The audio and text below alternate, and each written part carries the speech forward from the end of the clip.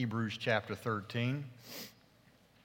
I'm going to read the first 6 verses, but today we're only going to get through the first couple. But these are a collective unit, and so I'd like to read them all together. Let brotherly love continue. Do not neglect to show hospitality to strangers, for thereby some have entertained angels unawares. Remember those who are in prison, as though in prison with them, and those who are mistreated, since you also are in the body. Let marriage be held in honor among all, and let the marriage bed be undefiled, for God will judge the sexually immoral and adulterous. Keep your life free from love of money, and be content with what you have, for he has said, I will never leave you nor forsake you. So we can confidently say, the Lord is my helper, I will not fear. What can man do to me? Heavenly Father, we thank you this morning for the opportunity to open your word and to hear from your word. And I pray, Lord, that you will speak, that you will teach us what you would have us to know about living in your house. We are privileged to be your children.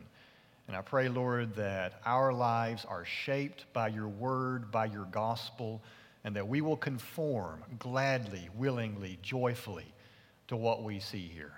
And we ask it in Jesus' name. Amen. Every house has its own set of rules. Probably many times you've walked into another person's home, and as soon as you walk in there, you ask a question, should I take my shoes off, or is it okay for me to leave them on? And in some homes, people want you to take your shoes off, and in others, they ask for you to remove them. But that's just the surface level stuff. For the members of the house, the people who live there every day, there are all sorts of rules that they live by, whether they realize it or not. Every home has its rules. A morning routine, an order to things, when they eat dinner, when or if technology is allowed. I know that some of the homes here have occasionally instituted a no technology day, certain rules for their house. There are times to go to bed, certain foods that aren't eaten, words that aren't spoken, things that aren't to be done. And so in some ways, when you walk into another person's home, they live differently than you do. They have certain rules that you don't keep in your house. It's almost as if you've walked into another country or into another world. But for those in the church, we who have the same Father, the God and Father of our Lord Jesus Christ, there are certain house rules that we should all be able to identify with. House rules that govern the way that we interact with one another, because they point us to the way that we will be living forever together in the kingdom of God. We were just taught in the previous passage, last week we looked at this, that even though we live in a material world, we are spiritually present right now in heaven. That's where we are in a sense. We are there in the throne room of God on Mount Zion with Jesus Christ, our Savior. So it should make sense to us that we are being conformed now to live as though we are already present here. We're being shaped right now here in this material world to live in God's house permanently, where we will be forever together.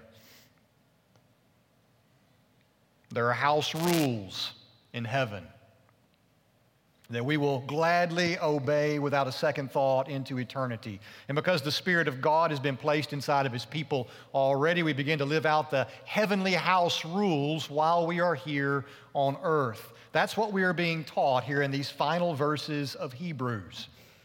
How are we to conduct ourselves in the Father's house?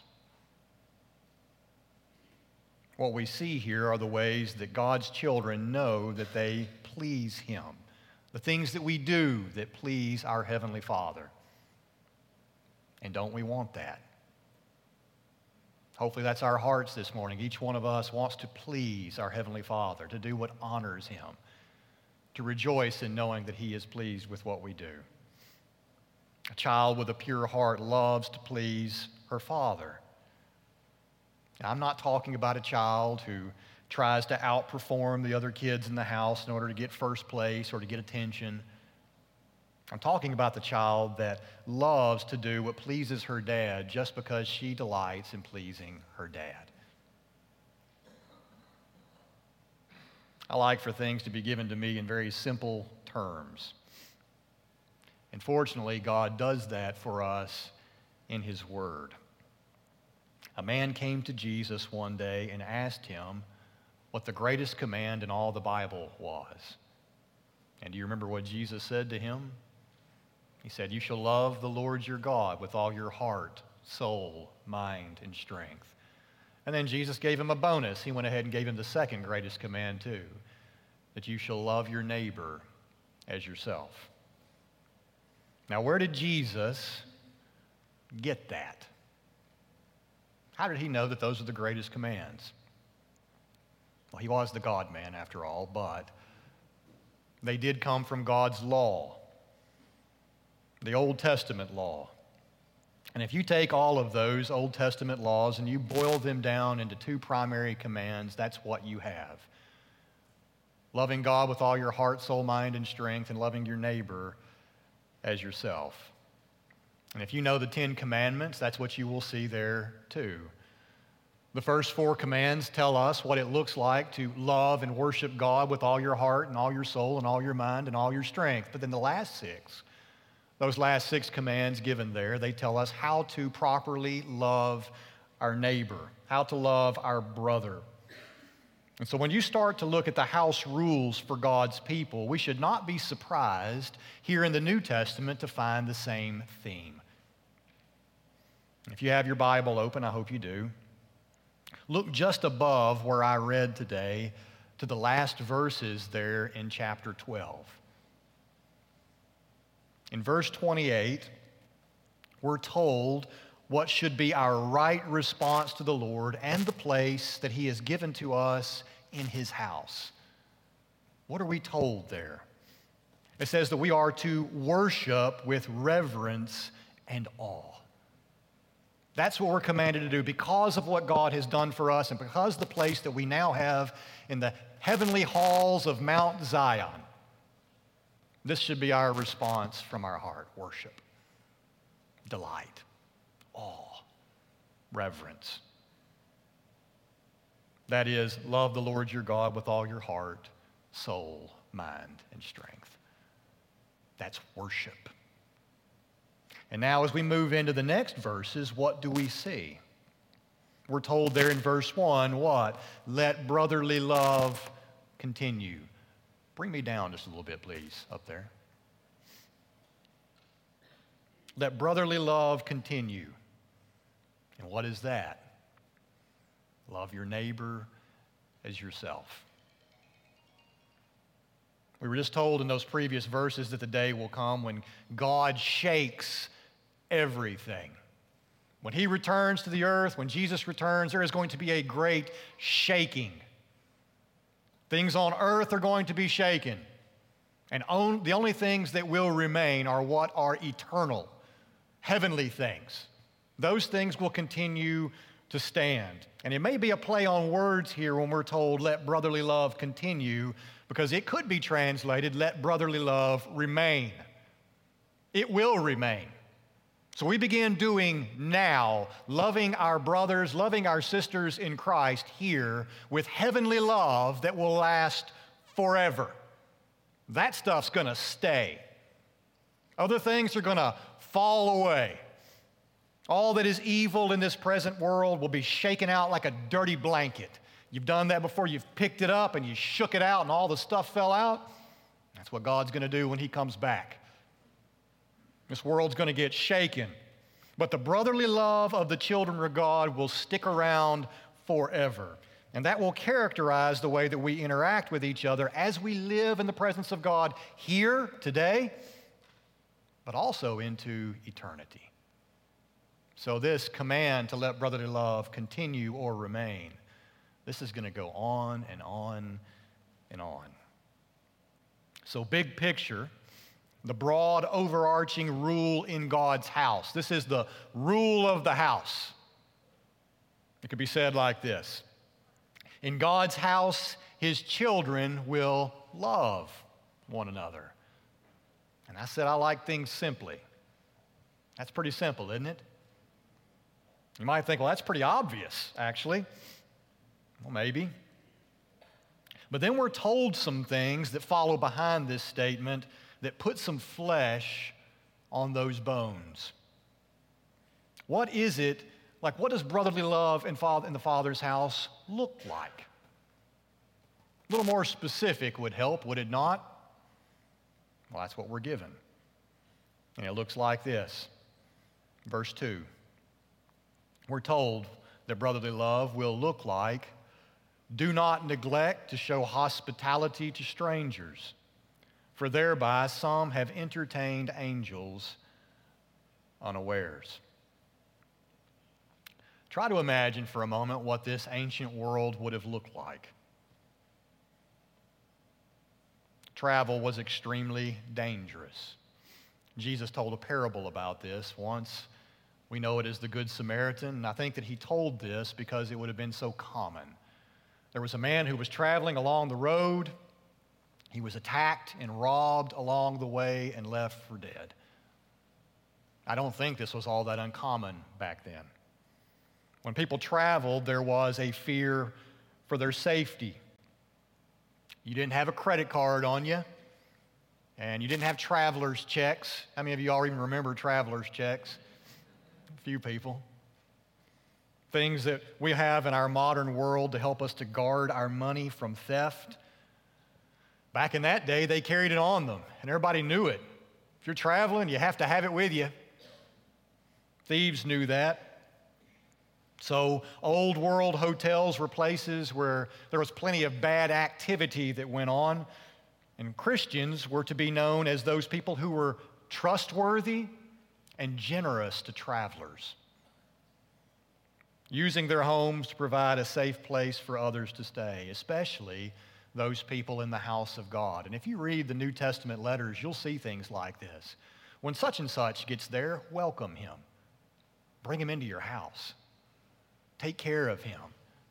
This is a brother. Don't have him go out there and stay in a dangerous place. Take care of him yourself. Welcome him into your home. And so these first century Christians were told to be hospitable to strangers. And look at the reason that he gives here that follows that statement. He says that some people in the past, as they have shown hospitality to strangers, have welcomed angels into their homes when they did not know it. And surely right here, he has Abraham on his mind. If you were to go back and read the story of Abraham, you'll see that he sat at his tent, at the door of his tent one day, and 3 men came along, and he said, come on into my house. Don't pass by here. Turns out those 3 men were angels, one of them the angel of the Lord. And Abraham quickly rounded up food for these people. He told one of his servants to kill a calf and have it prepared, and he came and told his wife, get some cakes ready for them. So he was hustling out there to ensure that these men did not pass by his home and that he took good care of them. And while they were there, not only were the angels blessed by Abraham, he received a great blessing from them. And so we're told here that it might just be that while you're serving others, that you just might be the one who receives the greater blessing from God. And maybe you've experienced something like that in the past. You went through a lot of trouble to give blessing to someone else, but in the process, you realized you were the one who actually received the greater blessing. It comes in unexpected ways and in unexpected times. But what's the essence of hospitable love? What impulse is driving it? It's generosity with the gifts that God has given to us. We have been blessed by God with things. And so often what we do is we think that those things are simply for ourselves. But here we are being told that is not the case, that we are to use our things that God has given to us to bless others. And so this command, we might read it and think, hospitality, yeah, sure, I'll let people come into my home from time to time.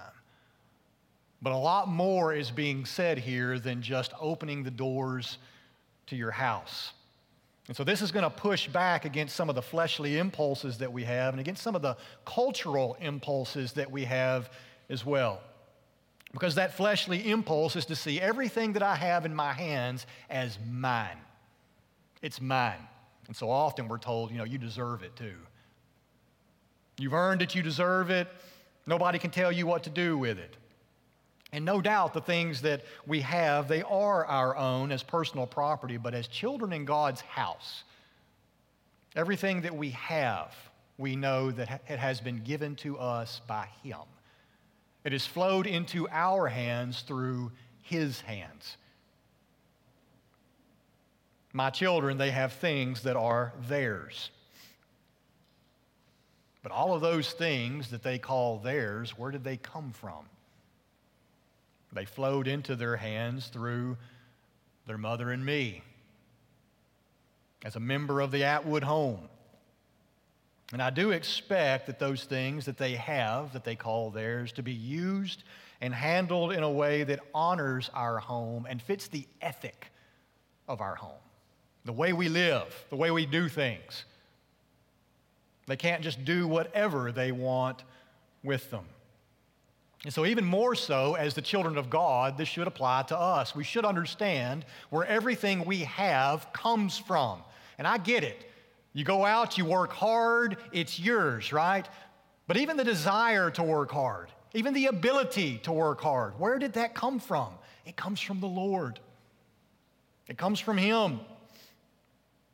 And it should color then how we see and how we use our possessions. And if those early Christians were being told to use their homes as a blessing to other people, how then should we begin to see our homes, our cars, our money, our property? We can receive good things from God and enjoy them ourselves. We should receive them as a blessing, but there is an element where we always need to be on the lookout for how we can bless and take care of someone else in generosity. This is a mark of brotherly love, how we use our things. The Apostle Paul has something helpful to say along these lines in Ephesians. Listen to what he has to say here. He says, "Let the thief no longer steal, but rather let him labor, doing honest work with his own hands, so that he may have something to share with anyone in need." He's talking about gospel transformation right here. He's saying there used to be a way that you were. Back before you knew Christ, you lived a particular way. There was an old man back there. What was he like? He used to steal. He was a thief. He didn't work hard with his hands. He took from other people because he was a selfish man. But what's happened now? Now that you do know Christ and the heart of God is inside of you, now you go out there and you start working honestly with your own hands. But if you notice what he said there, he said it's not just for yourself. You're not a selfish man anymore.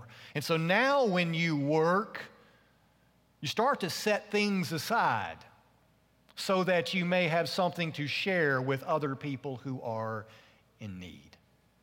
This is how the gospel changes us to be more like our Heavenly Father as we live in His house. The gospel does that. It teaches us about generosity, a God who has a generous heart. So we're not going to be thieves anymore. We're not going to be takers.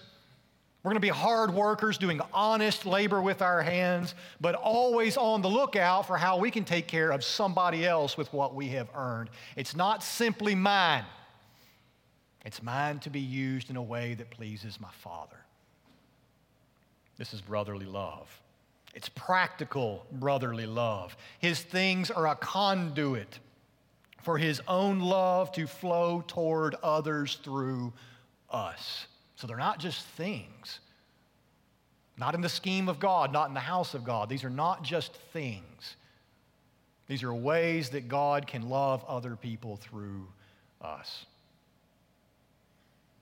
And we're not told to just keep nothing for ourselves and give away all we have and live in poverty, no.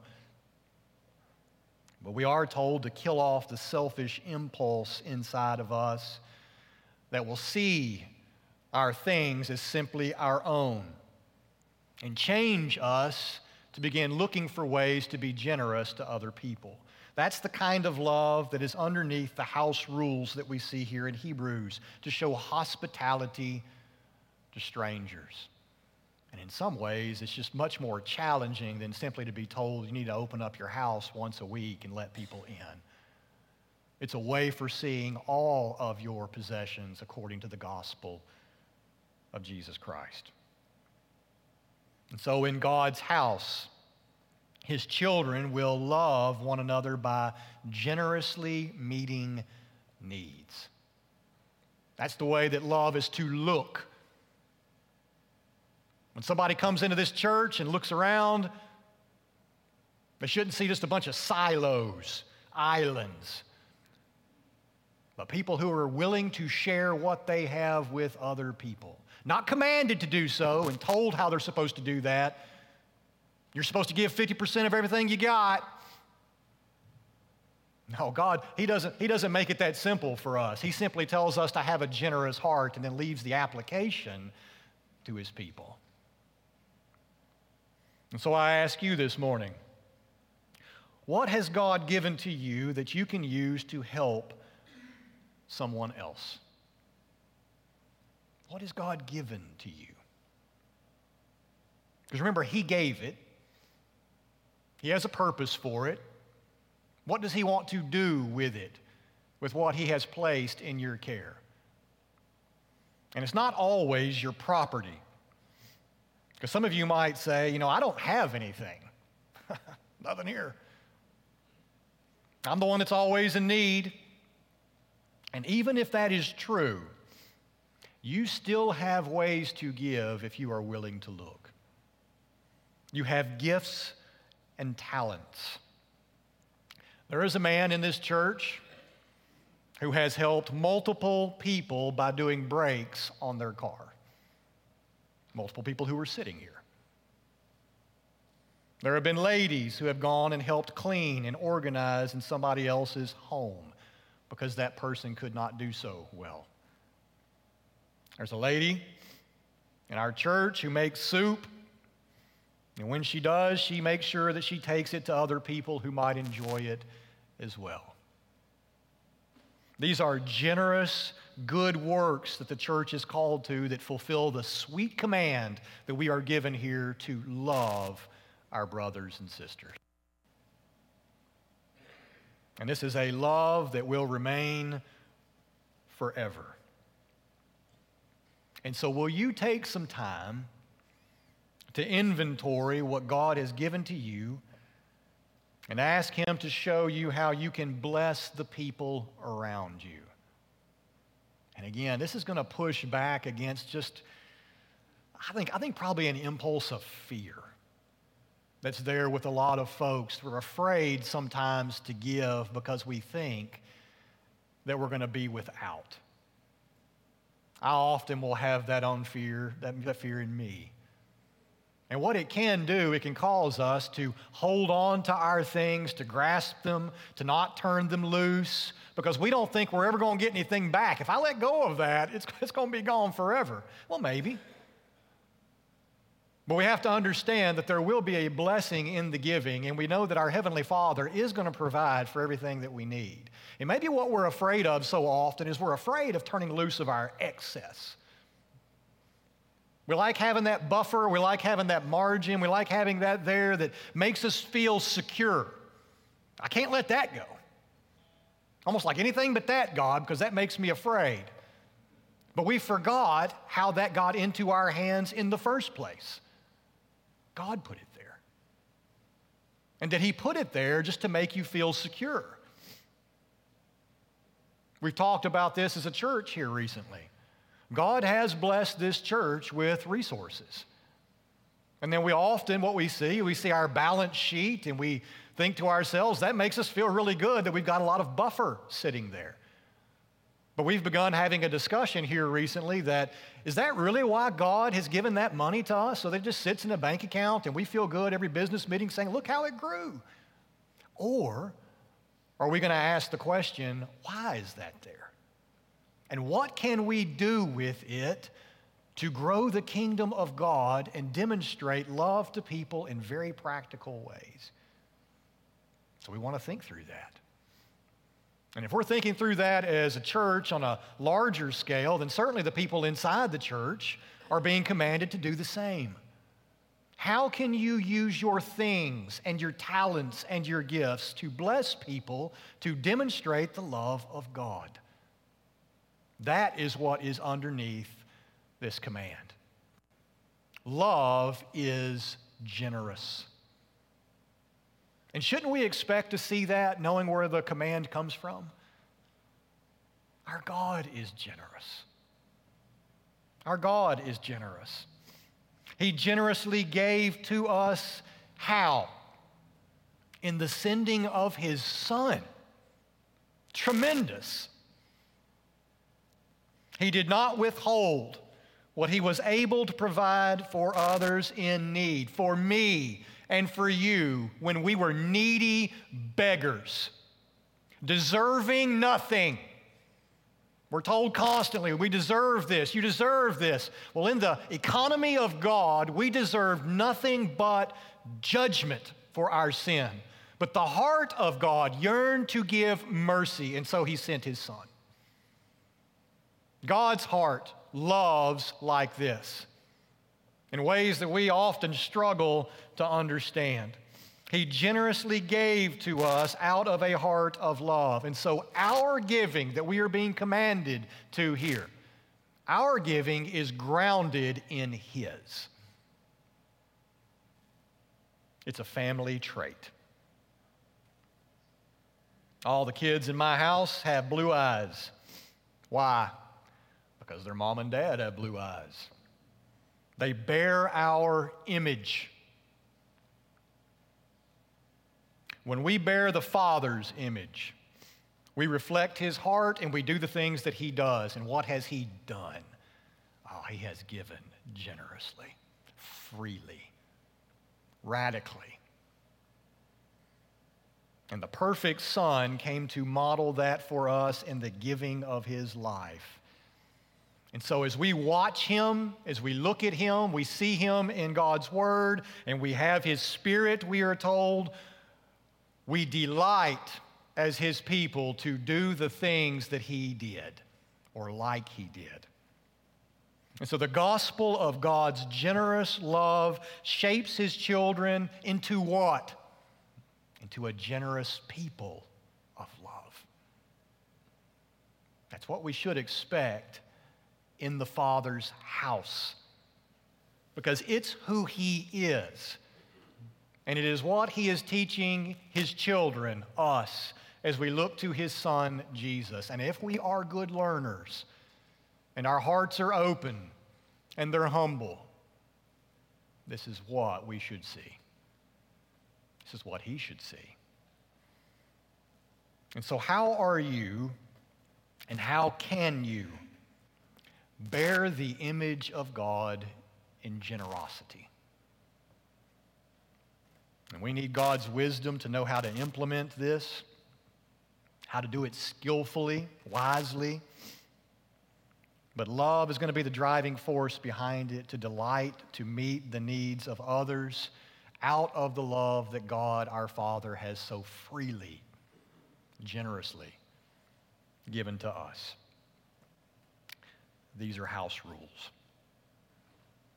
Heavenly Father, we thank You today that we can come together and see in Your Word Your desires for Your church, for Your children.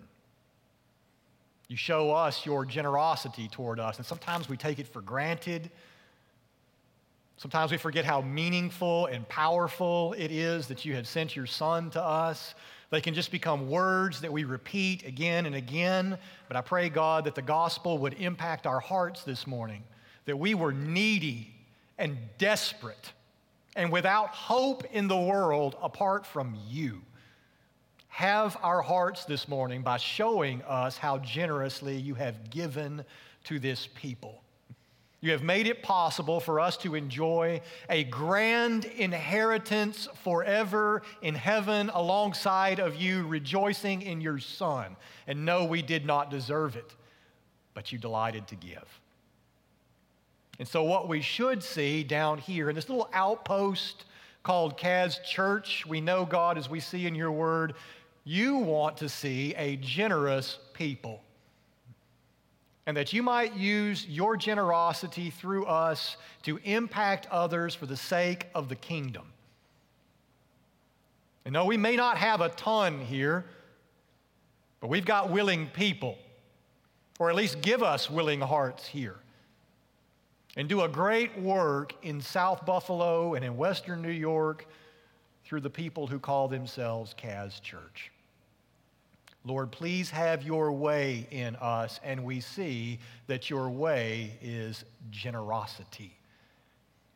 And as we give, we are not expecting that we're just sowing some seed so that we get a lot back in return. We are not asking God with selfish motives.